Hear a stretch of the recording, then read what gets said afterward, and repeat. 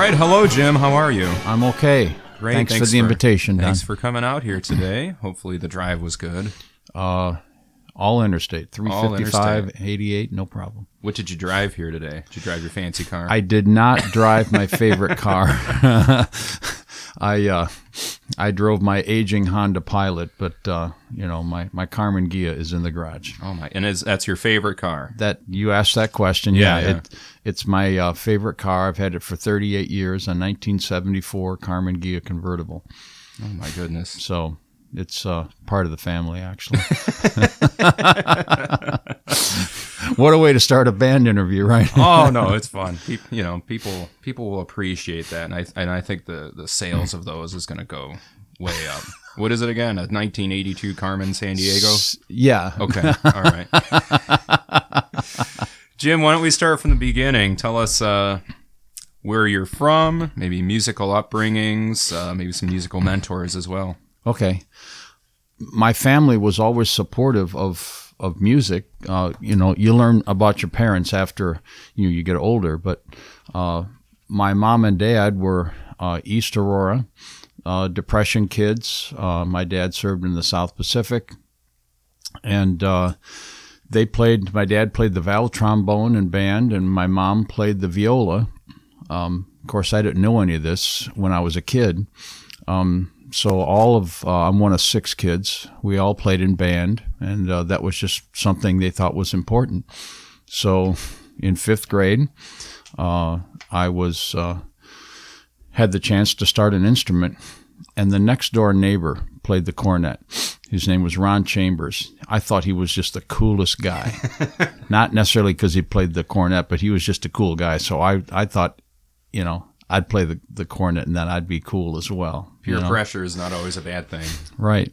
And so a man by the name of G. Edward Nelson, East Aurora High School, put a cornet in my hands when I was, 10, 11, and that started the whole thing. He was my elementary band director and my high school band director. I took private lessons from him, and he's the one that really got me started. Had some chances to play in church when I was younger, and that was helpful as well. We had a trumpet trio when I was in middle school, and this musical genius was at our church and would write all these arrangements for us and play piano. So it just became part of my life, and it's where I found my acceptance in school. Was through the band and through playing my cornet and then the trumpet. Other mentors. When I went to college, I really didn't intend on being a high school band director. I was going to be a church musician. So I applied and was accepted at Moody Bible Institute. And they had a band there. It was a young group. I mean, just, hadn't been going that long, but a guy by the name of Jerry Edmonds, who's still alive, was an amazing mentor to me, and what he did with that band at Moody really was quite inspiring. In fact, I run my program, treat kids to this day the way that Jerry Edmonds treated me. I learned how to be a good person in front of a band through him. And he went on to do the Moody Chorale later in his career, but he started that band at Moody. And, the things we were able to do, because we toured a lot, to recruit and played in a lot of churches. My senior year, we did a 2-week trip to California, and after I graduated, we did 3 weeks in Venezuela with this band. It was just crazy. And then upon graduation from Moody, I really wanted to get a degree. Moody was a diploma program at that point. So I transferred to Illinois State to get my, liberal arts education and really fell in love with music ed there. My path, the door was closed as far as going into to church music and opened going into music ed. So 3 years at ISU, and I student taught with a guy named Bruce Hammett from Fairbury Cropsey High School, just about 20 miles north of Bloomington. And he was a mentor as well in showing me how to organize a program and how to run a program, I learned a lot about marching band through him, how to function, how to make it work. I worked as band camp a couple of years after that and met a lot of people, a lot of resources through Bruce Hammett. He lives in Gibson City now, and I hear from him from time to time. After that, started teaching in a little town called Bradford, Illinois. There were 600 in the town, 140 in the high school. And I had a really nice little band there, Only stayed there a year. I realized that to teach in a town that size, you had to have been raised in a town that size. And I was single, had a motorcycle, and it was just wasn't comfortable for me. I got an offer to teach at Yorkville High School, so I moved, went to Yorkville High School, and then started that job was orchestra, choir, and band. And boy, did I learn a lot there as well. And took over from a guy named Frank Hamelman, who I'm friends with to this day. He left to go into fundraising, and they were trying to save some money at that point. So they thought, in my interview, the question was, okay, well, do you think you could do orchestra and choir? And I go, well, I'd sure try. Okay, great. And just say yes to whatever gets you the job. Exactly. Exactly. So during those years, I was able to live at home. I wasn't married, although that's where I met my wife during my just 2 years at Yorkville. I'm one of the few guys that knew his mother-in-law before he knew his wife. My mother-in-law was a teacher's aide there, and we kind of got set up. But anyway, when I was at Yorkville, I decided to start a master's at Northwestern, and did the 4 summers. And that's where I met two great mentors, Don Owens and John Painter. So specifically, Don Owens is where I learned about jazz and learned how to get deeper into that style of music. So in high school, G. Edward Nelson was a former Marine sergeant. I learned at his funeral that he was on Iwo Jima. Oh, wow. I never knew that. But jazz wasn't his thing, so we really didn't have a jazz band. There was a guy that came in and tried to do a dance band kind of thing, but it wasn't really anything super serious. And so then I get to Moody, and back in the 70s, there certainly wasn't any jazz going on there. Then I get to ISU, and I couldn't make the jazz band because I didn't have any experience with it. And the first question I get asked as a teacher in Bradford is, "Hey, Mr. Stombres, when's jazz band start?" So, it was trial by fire and just asking a lot of questions of people. And Don Owens was, he realized quickly when I started that program at Northwestern that I didn't know what I was doing as far as jazz.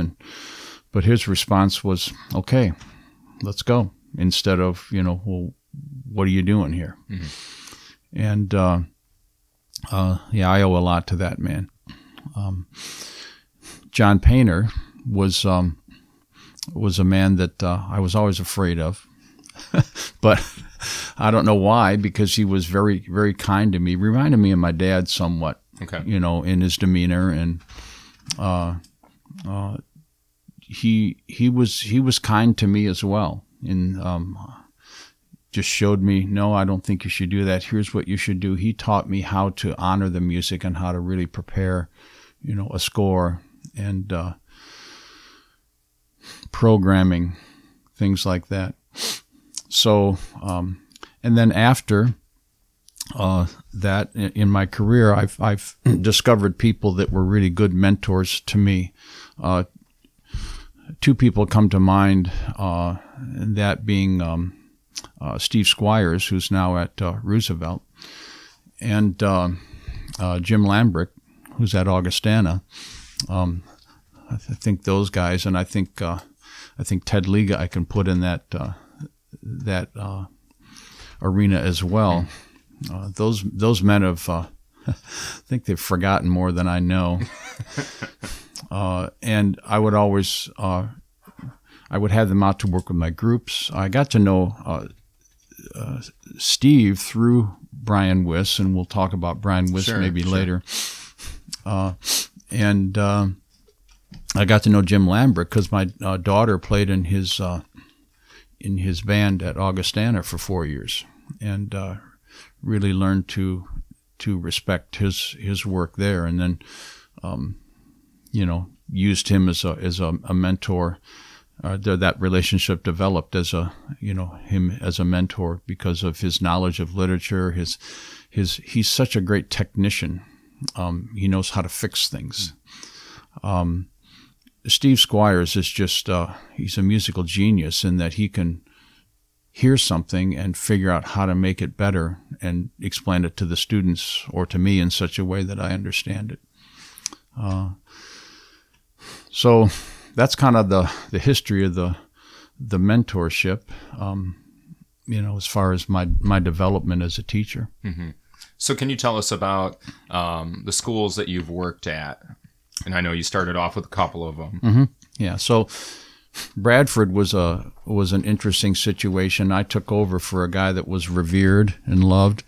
So this would be an encouragement to maybe young teachers or people that are looking for jobs. I didn't have that job until the second week of August. Okay. I didn't think I was going to get a job. Stressful this was summer. 1978, and things were tight. And then I got a call from Bruce Hammett saying, hey, our former principal is now the superintendent in Bradford, and their band director just resigned last night. And he called me and said, do you know anybody? So I gave him your name, and you're going to get a call. All right. My father always said, it's not what you know, it's who you know. and he was right. So it was 2 days later. I'm in Bradford interviewing and signed a contract, and then all of a sudden it's great. Now what do I do? So I called Bruce, and he goes, you know what? He goes, you need to get in there and work really hard for 2 or 3 days, and you're going to feel a whole lot better. And I've used that line to encourage my own children, okay. Other colleagues, because it's true.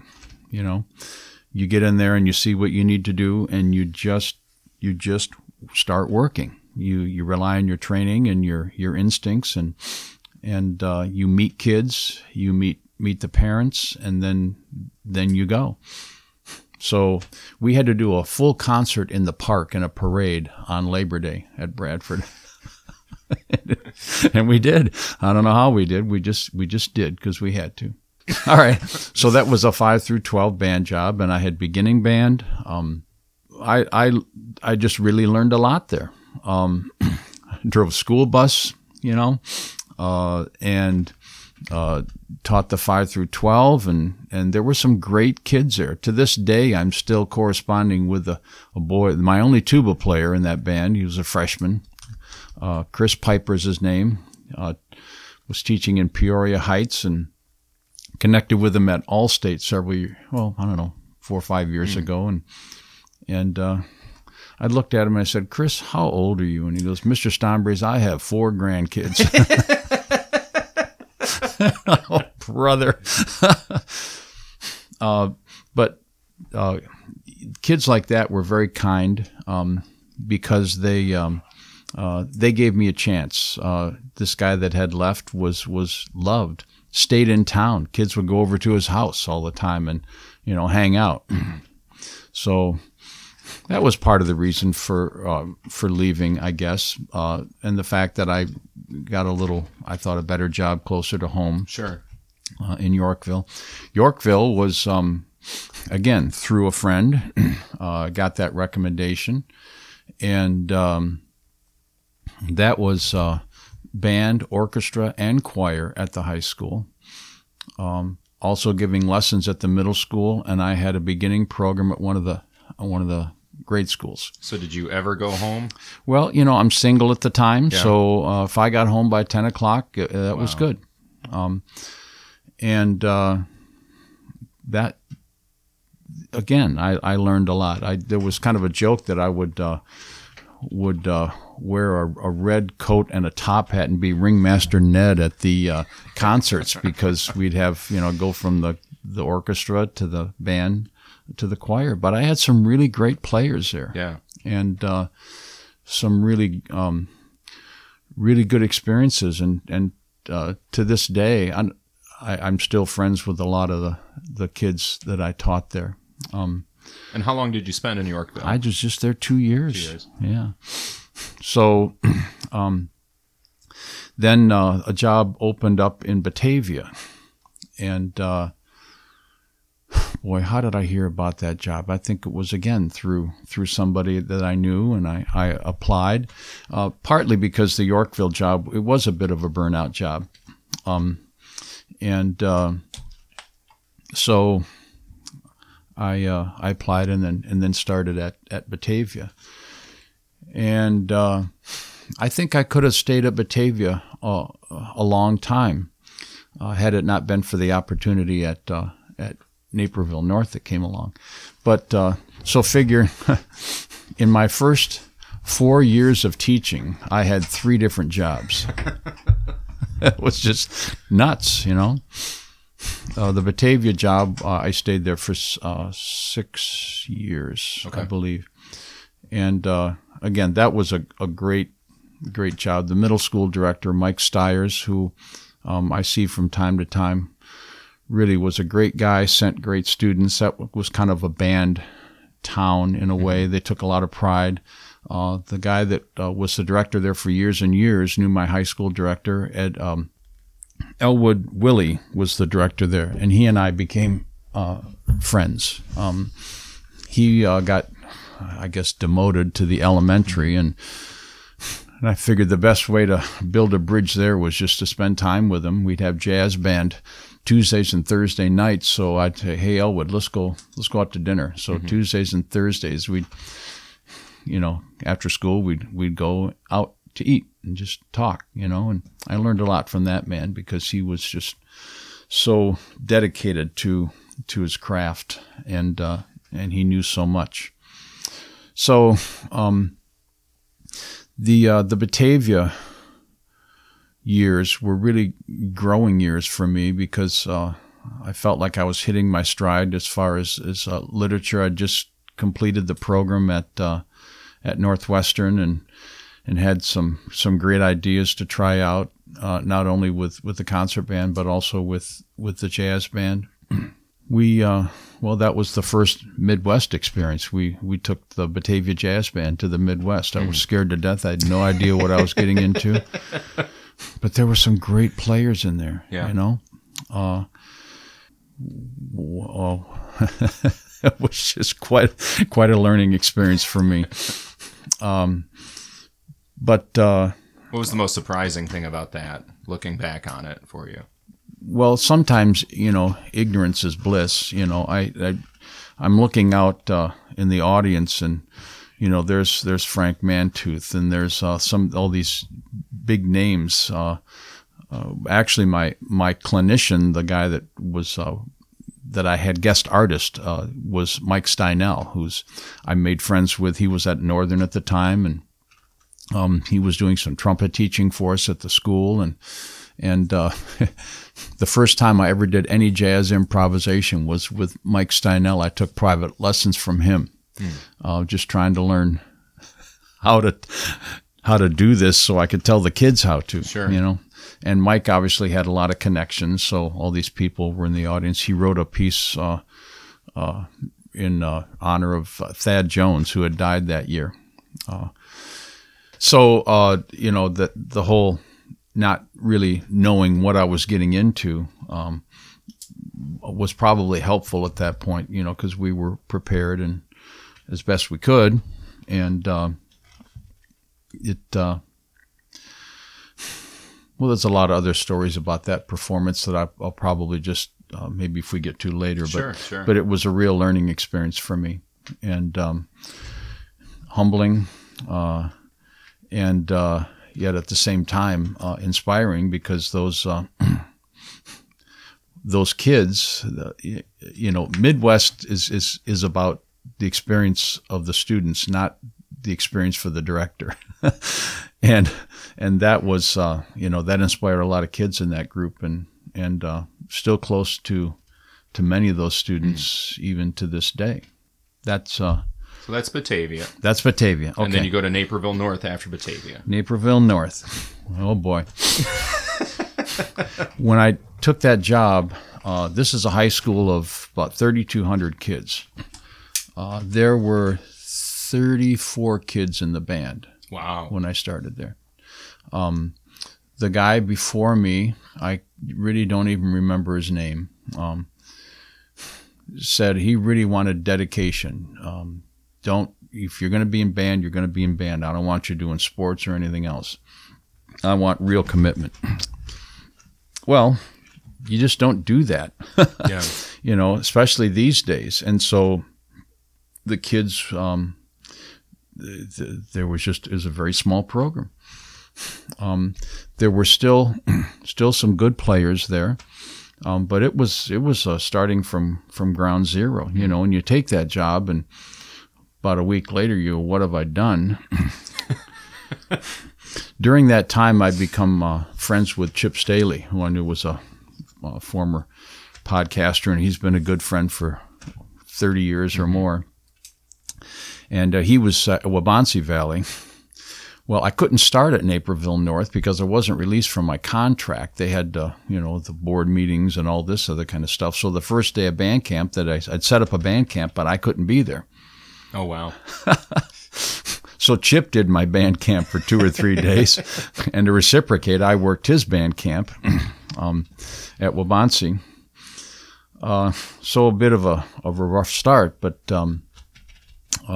you dig in, you know. Okay, what do? You try to get the kids inspired. You try to get more kids, you know. And so that was a building process. The biggest issue there was because that other director encouraged the students not to do other things, not to do sports. There was a severe band geek. It wasn't called geek during those days, sure. But you know, if you were in the band, you were not cool. And I remember this like it was yesterday. We were I don't know if it was a football game or we were playing jazz band during the lunch hour or something. And after that, it was a freshman that went up to a senior who was my drum major. I'm still good friends with him to this day. Paul Weisenborn, he's a band director out west somewhere, Nebraska, Kansas, something like that. And this little kid walks up to him, and I don't know if I can say this on the podcast. He goes, "You're in the band?" He goes, "Yeah." And the kid says, "Well, you're a band." And Paul decked him, punched him. And the next day, you know, I'm in the principal's office, and they said, you know, we're going to have to expel this kid. And I said, okay, here's what happened. You do that, and you'll have my letter of resignation tomorrow. I said, this isn't going to work. And they didn't expel Paul. They suspended him, but they didn't expel him. And I think that was what started the students realizing that I was really serious about building this program. And so then you go from there. I remember at football games,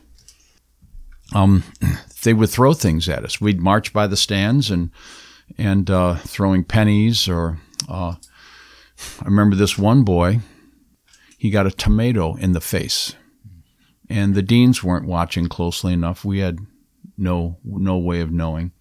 And that boy, Andy Brummel is his name.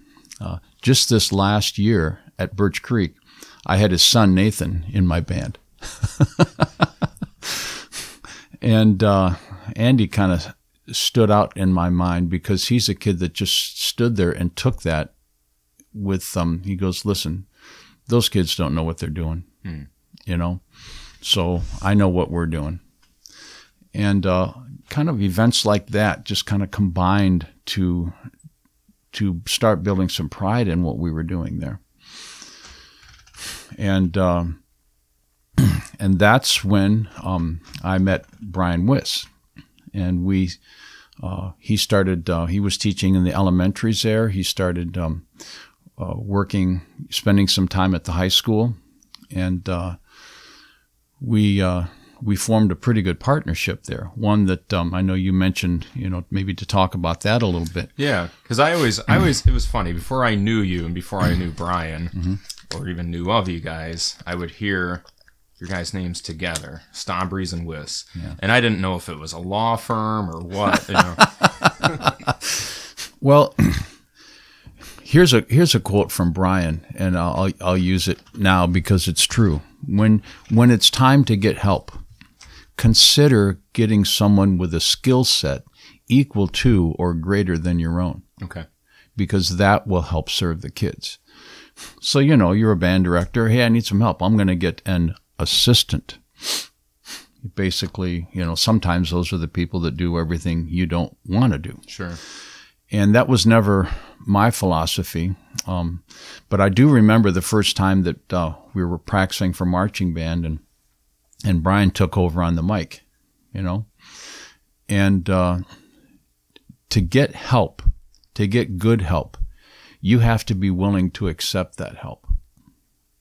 And I don't know how to say this, but sometimes our profession can be an ego-driven profession. And so that isn't what serves the kids the best. And Brian and I didn't have that issue of ego. I wanted his help. I needed his help. And I learned so much from him. That's really where I learned how to do marching band, I think, is from Brian. His brother was drum major of the Cavaliers, and he kind of grew up in that. I learned a lot about marching band from my student teaching experience, and that got me to a certain point. But beyond that, it was my the mentoring of Brian to me.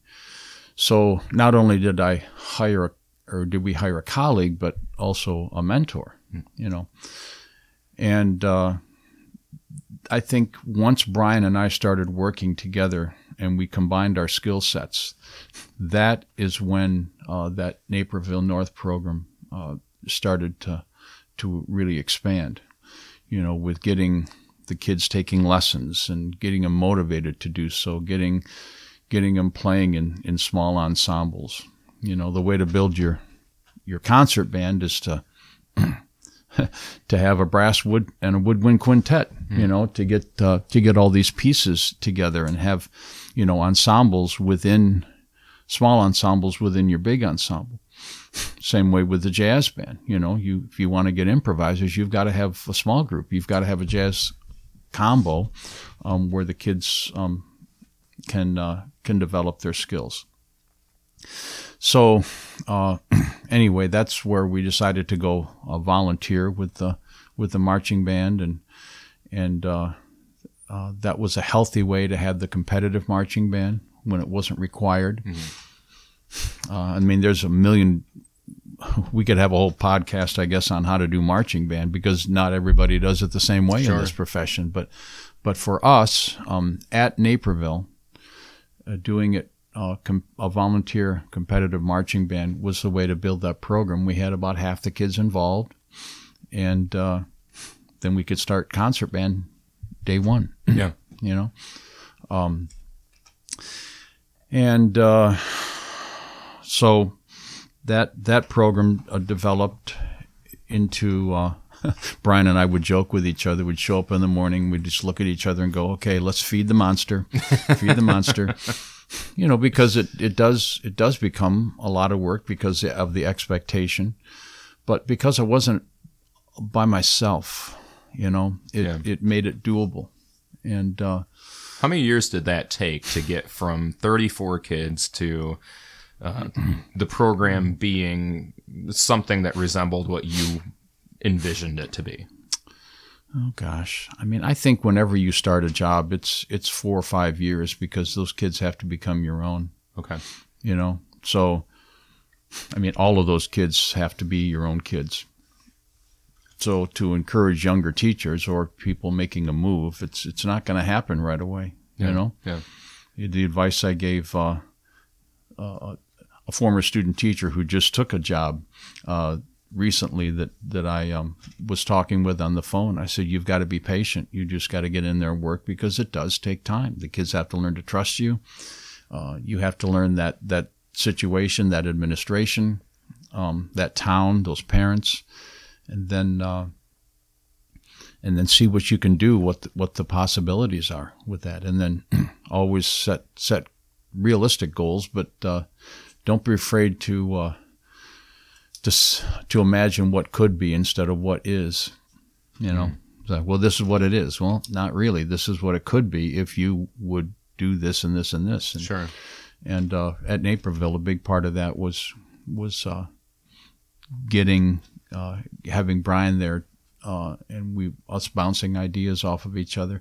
And that's also where I learned, between him and my next colleague I'd like to talk about, which is John Wojciechowski. That's where I learned technology because, you know, I'm an analog guy stuck in a digital world.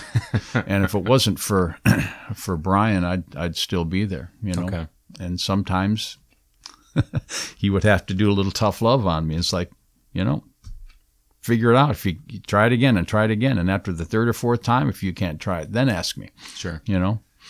And and he was right.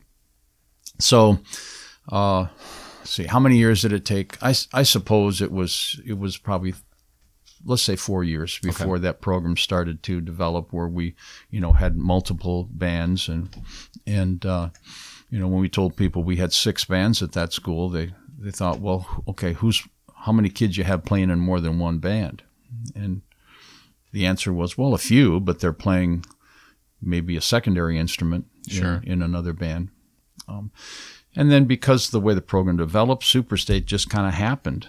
I don't know how or why. It just, you know, we applied, we got in, and then the Midwest just kind of happened because it was something that I thought was a natural a natural progression for that program. Mm-hmm. It's a lot of work. Yeah. And a lot of stress. But in the end, it's who's it for, you know? Yeah. My son, who is now in his 3rd year of being a music teacher, when I retired, I literally passed the baton. Okay. And my tuxedo to my son, Alex, who is now orchestra director at Addison Trail High School. And he said, Dad, how do you know what's right, you know, to do with the kids? And I said, the question that I was told to ask is, who's it for? Is it for you and your ego, your reputation, or is it for the kids? And if the answer is the first, then don't do it. If the answer is the second, then whatever it takes, do it. And that was... and I can't even remember who told me that, Don, but that was good advice.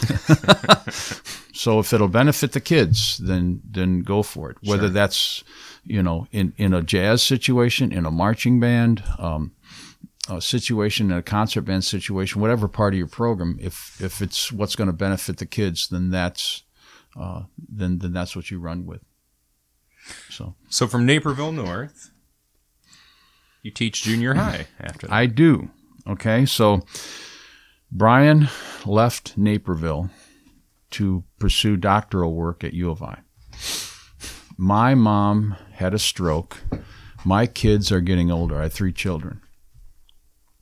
And all of a sudden I realized I'm not home enough. And, my wife is, she's been a full-time college professor at Judson University this is her 34th year. Okay.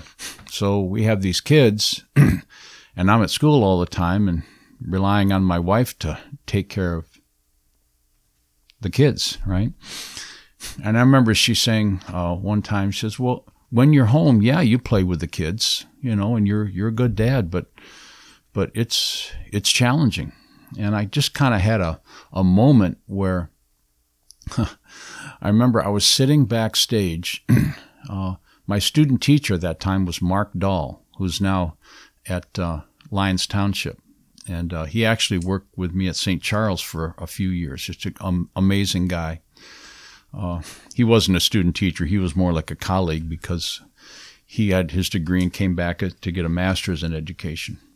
But I'm sitting backstage watching Mark conduct, and I went, I don't know if I can do this anymore. This was about 20 years in, 2 nights a week with competitive marching band. All the jazz was outside the school day. And Brian was leaving, and there was a middle school position open in the district. And so I thought, okay, I don't want to leave this profession, but I've got to make a change. Not for professional reasons, but for personal and family reasons. So that was probably the hardest decision I ever made, is walking out of that band room at Naperville North saying, okay, I'm leaving high school. I'm going to be a middle school band director. And so I got the job at Kennedy Middle School. Well, they call them junior high still in Naperville. And that was quite an experience. Oh, boy. First of all, I thought, how hard can this be? My daughter, my oldest, was in 7th grade, and I go, I have a junior high kid at home. I can figure this out. And I'm here to tell you that junior high, in my opinion, is harder than teaching high school. It really is. I think, okay, you have your evenings free. You just go in and you teach, and then you go home. But you don't get those kids out of your mind, and there's still issues and problems to fix. And I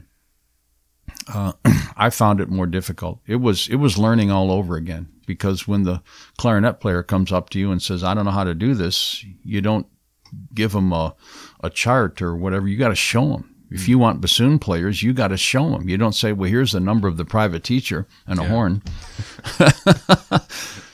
I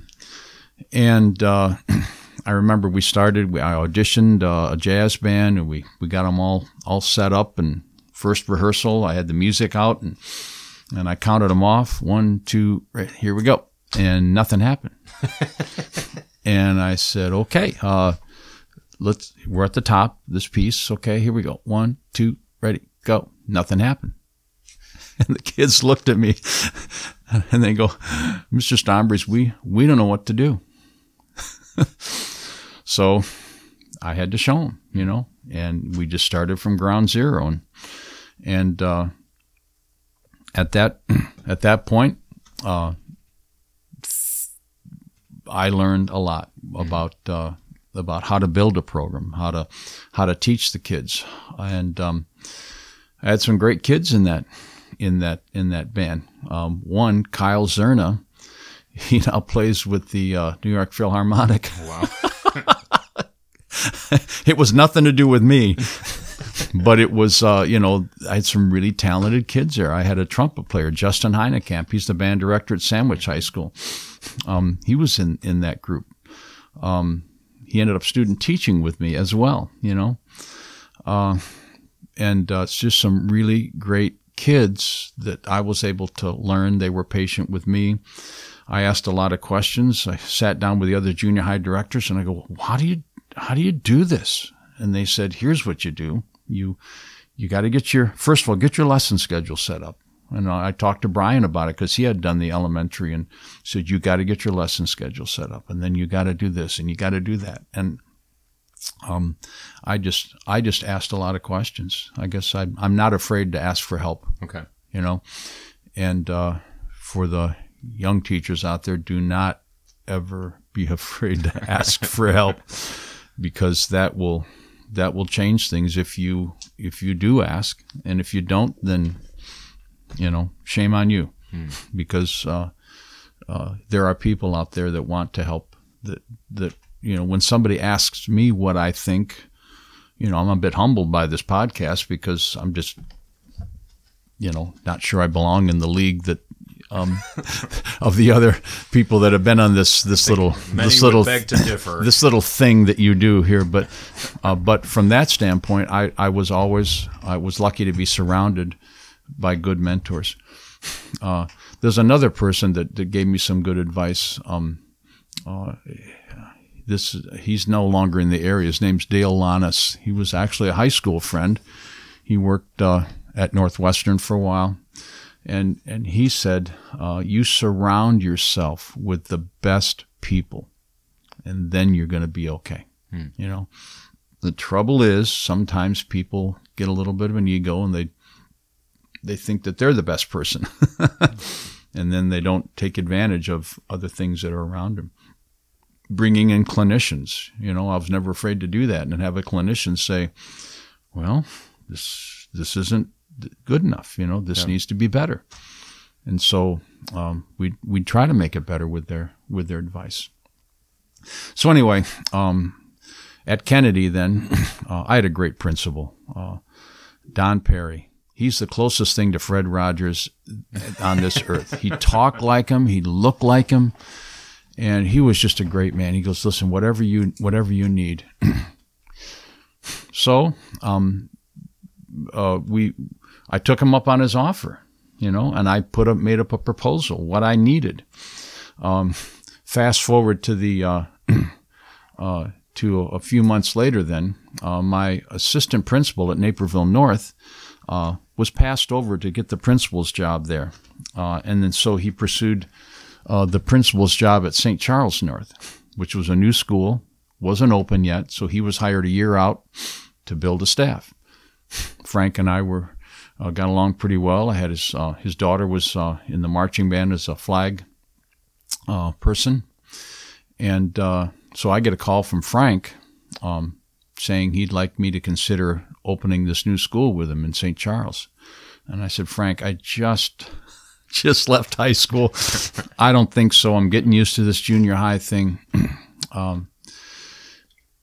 So he was persistent in trying to get me to consider it. And I'm building this junior high program. We got to the point where this sounded pretty good.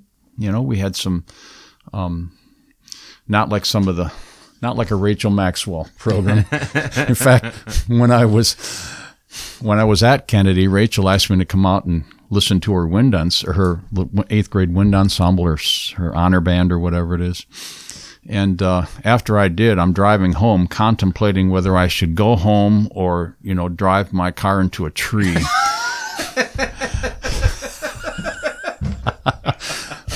And I've told Rachel that, just because it's like, how do you do this? And that's another person that I've, consider a mentor, because she's, what she does with those kids there, and now not honor band, but all kids, including disabilities and a range of playing levels. What she does there is just pretty phenomenal. Sure. So anyway, I had my wish list, which I thought was completely ridiculous, and my principal comes down, this is at Kennedy, and comes into my office, shuts the door, and he goes, Jim, I'm prepared to give you absolutely everything on your list. No exceptions, if you stay. He goes, I heard you've been talking to Frank Kessman. Oh, boy. So then the question is, do I stay at the middle school, or do I take this job in St. Charles? And that was pretty gut-wrenching too, because I thought, okay, I was getting used to this, and I thought this is where I should stay, maybe. But it was hard. Teaching middle school is hard, And there were some opportunities that I didn't have teaching middle school that I did with high school. Part of it was the travel. I have done a lot of traveling with the groups. We had done 2 or 3 trips to Germany with the Naperville North Jazz Band, and I knew that would be over. So in the end, I decided to take the job at St. Charles North, and it was partly for personal and family reasons. Our kids were getting older. We felt that one of us needed to be in town because we've always lived in St. Charles, and we kind of split the commute. Oh, okay. So we thought it would be good with our kids getting older for somebody to be close to home. So that was probably the biggest reason. And again, it was a personal and family decision, sure. Not a professional decision. And all this is struggling with finding balance between, work and family. Because I didn't want to be one of those directors that had a divorce on their resume, and that, you're never home kind of thing. And that's always something I wanted to be very careful of, because as most of us, I married out of my league, and I didn't want to jeopardize any, the things at home. So my wife and I decided that maybe this would be a good move, to have me in town. So I take the job at St. Charles North. And again, how do you open a school? Well, I spent a lot of time talking to Chip Staley because he had just gone through it, with Neuqua Valley. Chip's quote was this: opening a new school is something very exciting that you only want to do once. And man, was he right. There's no chairs, there's no stands, there's no instruments, there's no nothing, So I got Chip's list of what he bought. And then percussion, what do you do? There's so many options. So I called Kevin Lepper, and I said, Kevin, what are you doing? He goes, well, I'm commuting from Hanover Park to Chicago. You want to ride the train with me? So I did, and Kevin said, he looked at, no, you don't want this, you want this. And you don't want this, you want this, And that's how I got the instrument list. I didn't make it up. I got advice from people that had been through it. Sure. People that knew more than me. And then we start out with, just freshmen and sophomores, and when you open a new school, that's usually what happens. So you have senioritis in the sophomore class, second semester. You do. And it was 4 years before I felt that there was anything there that I would be pleased with, But again, building that, I thought, okay, let's take a trip the first year. So the choir, the orchestra, the band, we combined efforts, and we went to that Smoky Mountain Music Festival down in Gatlinburg. And that was kind of a fun thing, kind of cemented we're a program here.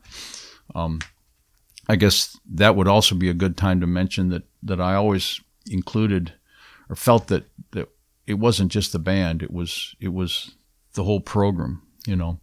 I'm still good friends with Jim Yarborough, from Naperville North. We tried to do things together, tried to get kids to do both instead of, you only need to do the choir. You can't do band because you're in choir. You can't, do vice versa, which is a problem in some programs. Directors are very possessive of kids instead of allowing them to do more than one thing. So I think it's important to allow kids to do more, sure, if they want to, and then work out the conflicts, with the kids and the other teacher. So as the program grew at St. Charles, opportunity to bring in, help, and again the help that I was able to bring in was Mark Dahl, So instead of the administration saying, well, we're going to interview and we're going to hire who we think.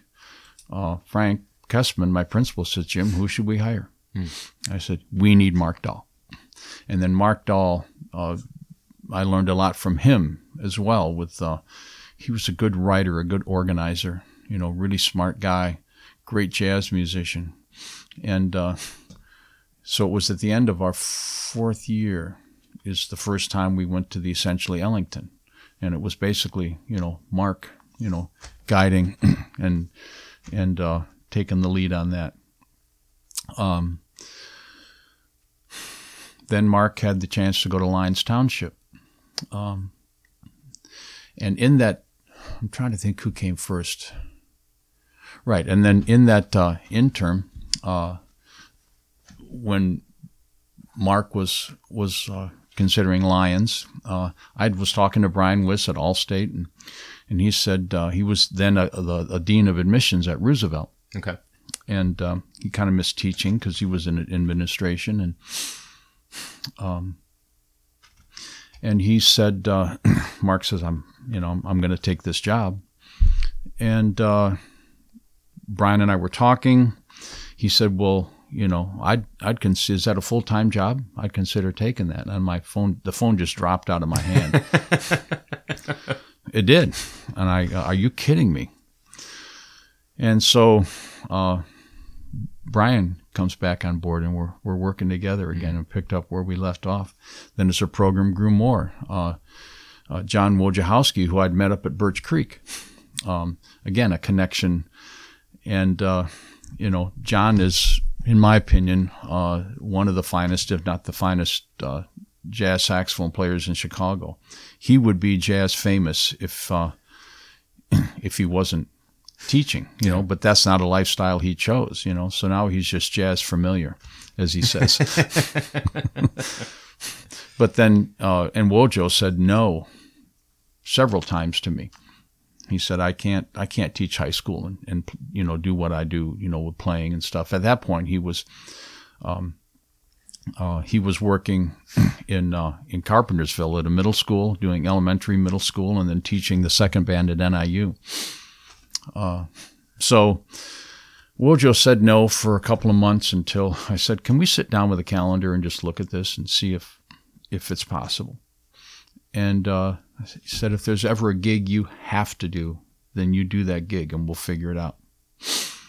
And so then we established the dream team of, Brian Wiss and John Wojciechowski and me. And man, that was just, I still miss that to this day. All those years with Brian and the help that I got from him with the marching band, with technology, and then sharing an office with John Wojciechowski is like a daily clinic. He really taught me, and this is late in my career, but really how to prepare for rehearsal. He made the comment to me one time, because we taught up at Birch Creek together. He goes, Jim, I think you're a better teacher up at Birch Creek than you are here. And I thought about it for a second, thinking, well, that's kind of a rude thing to say, but you've had some pretty honest people to you in your career. I have. I have, because we were comfortable with each other, It's like if we call each other our work wives, because if you got to be honest with your wife if you're going to have a good relationship, and you got to be honest with your colleagues if you're going to have a good relationship. And Brian was always very honest with me, and Wojo was honest with me at that point. And then I thought about what I did at Birch Creek that I didn't do at home, and it was the prep, And so I started to change that and became a better teacher, And as my kids are growing up, the trials and tribulations of teenagers, John would know when I walked in the door in the office in the morning to say, okay, what's going on? Or to just ignore me. We always said we couldn't both be dark on the same day. And I think I think the healthiest thing was that I was never vibed or bothered by the fact that I shared an ensemble with somebody. Okay. I shared that wind ensemble with Brian Wiss. It was us at Midwest. It wasn't me at Midwest. I shared that ensemble with John Wojciechowski. It wasn't us at Midwest or Ellington, and same with Mark. It was, or it wasn't me. It was us, and I think that's how I survived just this last year. 40 years of doing this, wow. Because I always valued the help and wanted to share the program. So then you retire, quote unquote retire. Well, that started as a joke too, because I'm sitting in the office with Wojo, and I look on the. First of all, let me back up. Sure. I would be remiss if I didn't mention this little retirement celebration That's what I was just going to bring up. Okay, that Brian Wiss organized. Yeah. Oh my gosh! Made the Tribune, and it was big news. Well, I told him, I said, made it clear that I didn't want anything. That I just want to be done. I want to finish. I don't want to phone it in. I just want to do my job, and when it's time to be done, then I'll be done. And in fact, Brian called my wife and said, listen, I think we're going to do something. And she goes, I'm completely out because Jim doesn't want anything. And if he knows I'm a part of this, he's going to be upset. So she didn't know anything about it. My kids didn't know anything about it. Brian establishes a secret Facebook page, and he knows I'm ignorant enough on technology that I'd never find it.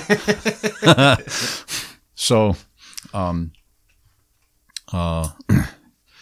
then through former students like Kendra Gore, who's the wife of the band director at Libertyville, a former student. So she said, okay, I'll take care of all the music, getting the music sent out. Another student who was doing, he had skills in screen printing and that stuff. They did the T-shirts, and it just kind of, Brian, as he said after the fact, he goes, it just kind of started and went out of control, So it was my freshman band concert. And so I had two freshman bands and then a basically freshman, but a young jazz band. And that was one of the concerts, very unsuspecting that it would be on that night. In fact, I had one of the best student teachers I ever had. I thought, this guy's good enough. I just let him do the whole concert. Brian says, you may want your last concert at school. You may want to, conduct something. Sure.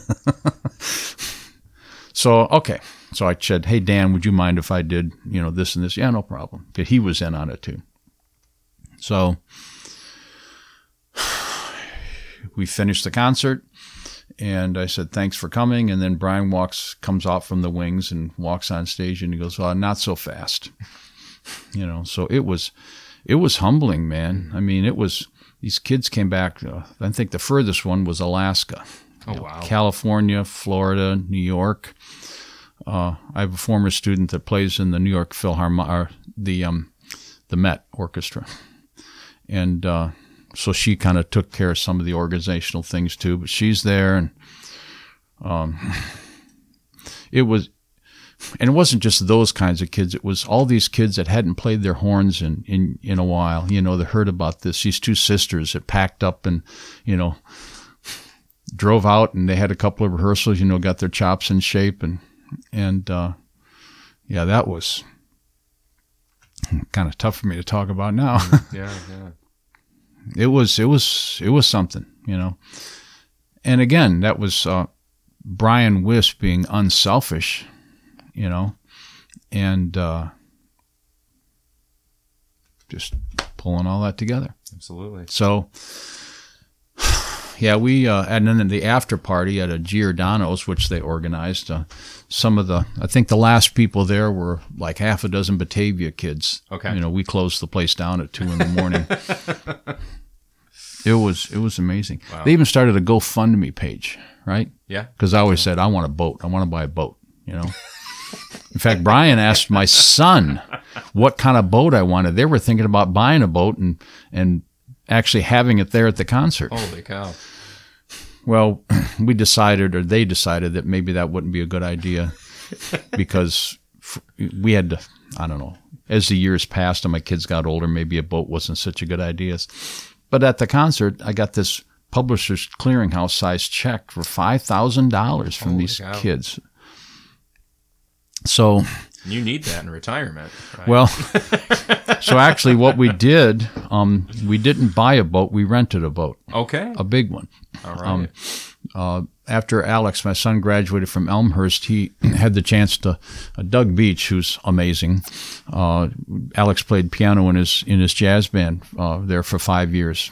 And when he graduated, they went to the Umbria Jazz Festival in Italy, in Perugia. So he was all excited. Alex called and said, "Hey, this would be great. I can't wait. Too bad you and Mom can't go." So we hang up, and I looked at my wife, and I go, "And why can't we go?" So my wife organized this whole thing, but we flew into Venice and spent 2 days there, and then our boat, the money was the Greek Isle cruise. All right. So that was kind of our retirement gift. We used the money for that, and so we took pictures and posted on the website's still live, the Mr. S's retiring website. Okay, I'll check that out again. Yeah, that's now not secret.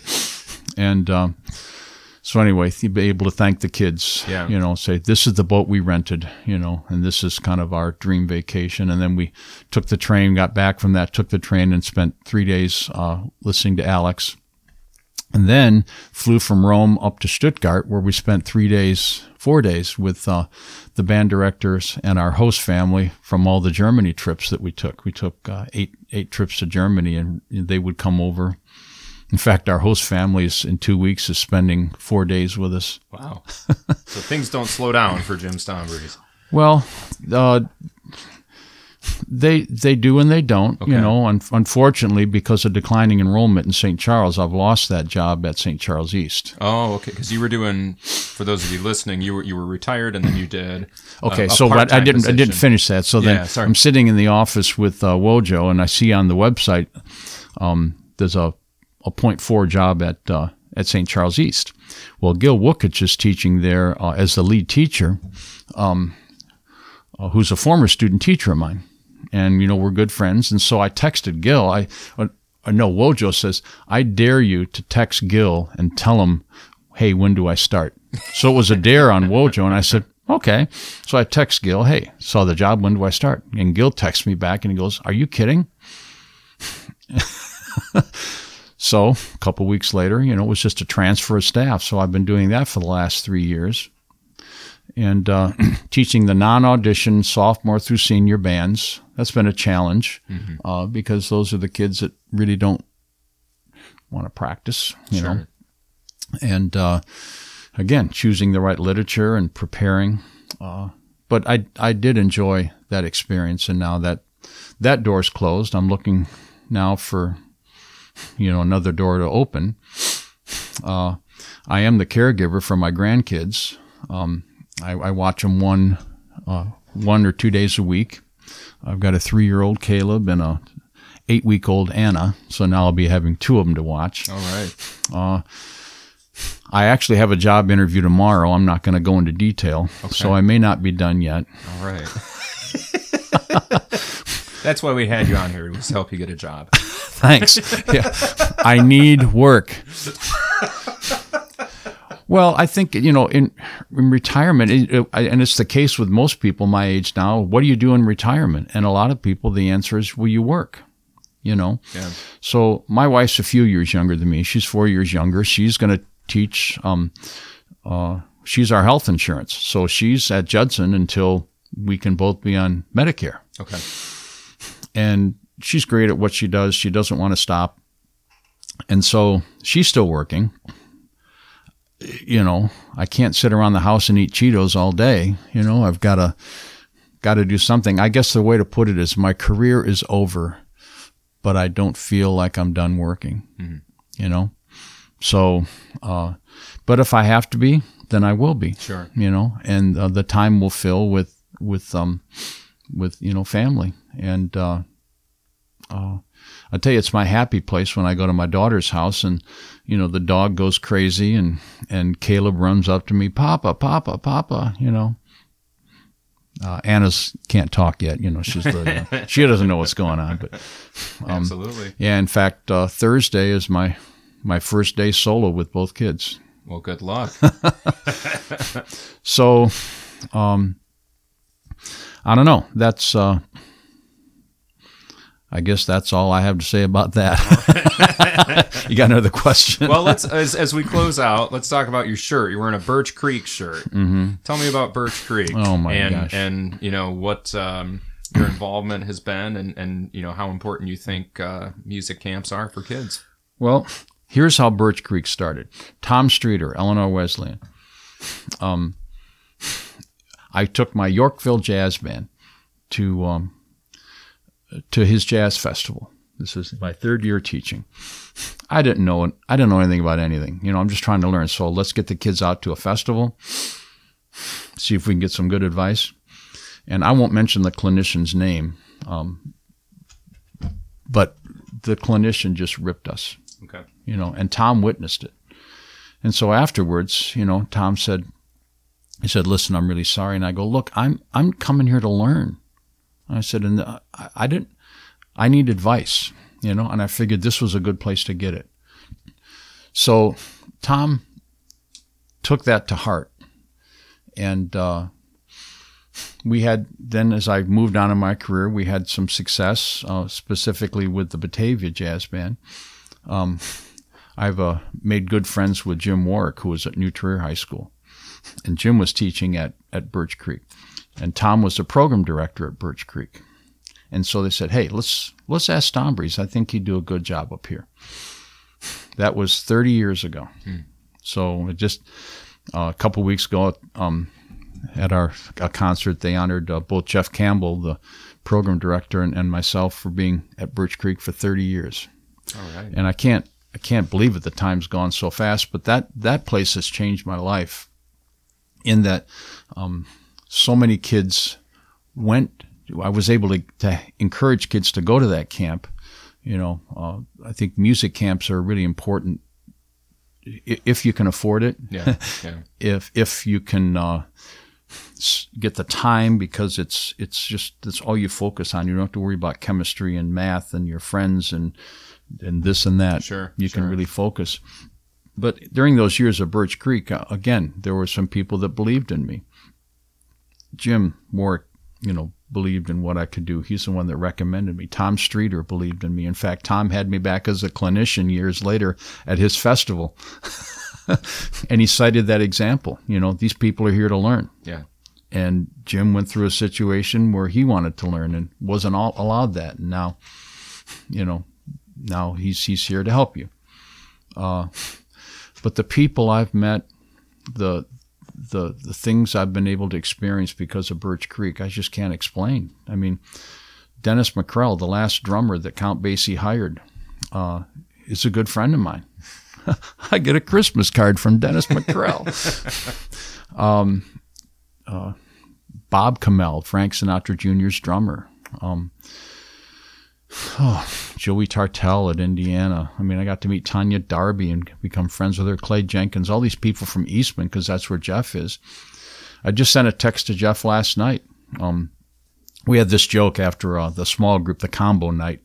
We always send each other a text, or we make this joke to each other. And so I was texting him last night, and he said, thanks again. And I just said, this place has changed my life. And I owe so many thanks to you.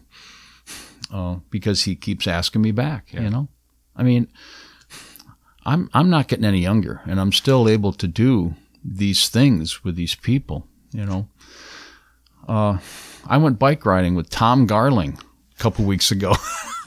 It's crazy, and these just the opportunities that I have. That's how I met Wojo. Yeah. My first year at Birch Creek, Gil Wookich was a trumpet player in my studio band. And now how many years later he hires me? It's it's just crazy. So Birch Creek is a very special place, and I think had it not been for Birch Creek, my son maybe wouldn't be a music teacher. He was really inspired. Reggie Thomas was his piano teacher there, and things. There's a lot of Birch Creek stories, but it really has changed my life and allowed me to experience and grow as a musician, because you can't mess around up there. It's got to be. There's a lot of performances, and I've been able to. And now I go back in a week and a half. We started an adult concert band camp. Okay. So I power trio that again. Mona, the director up there, says, I want you to be the program director. And I said, I'm not your guy. And then I thought about it. But with Chip Staley and Steve Feem from Sun Prairie, Wisconsin, we could be the guys. Yeah. And so again, it's that teaming. I don't want to do it by myself. I want to do it with these three guys, or these two other guys, the three of us. And it was a hoot. We started with 19 people last year. We made it work. We've got 45 signed up for this year, and that thing is going to go crazy. Wow. Chip Staley made it a Mecca class. So all you young band directors, you want to take the Mecca class through Vandercook and spend 4 days in Door County. It's going to be amazing. Wow. I mean, not obviously for this year, but in the future, because that's going to stay on the books. So, Birch Creek has been very special. Fantastic. Well, Jim, I really enjoyed this conversation. This was great to hear about your story and career and what you're still doing now today. Hope I made some sense. I suppose. Yeah. In closing, I heard a Q&F interviewed Dan Valkema when he retired, and he said, "What's your suggestion, Dan?" And it's just, he said, "Get a mentor." And that's what I would recommend too. You've got to. Well, when I started teaching, I didn't know what I didn't know. When I retired, I had a pretty good idea of what I didn't know. and you have to. Don't be afraid to ask the questions. Surround yourself with people that are better than you. Yeah. And get a colleague, get somebody you can count on. So, I mean, that's why you started this podcast, right? Absolutely. And Absolutely. I think that's probably the best advice I could give. Great. Well, thank you very much, Jim. Thank you.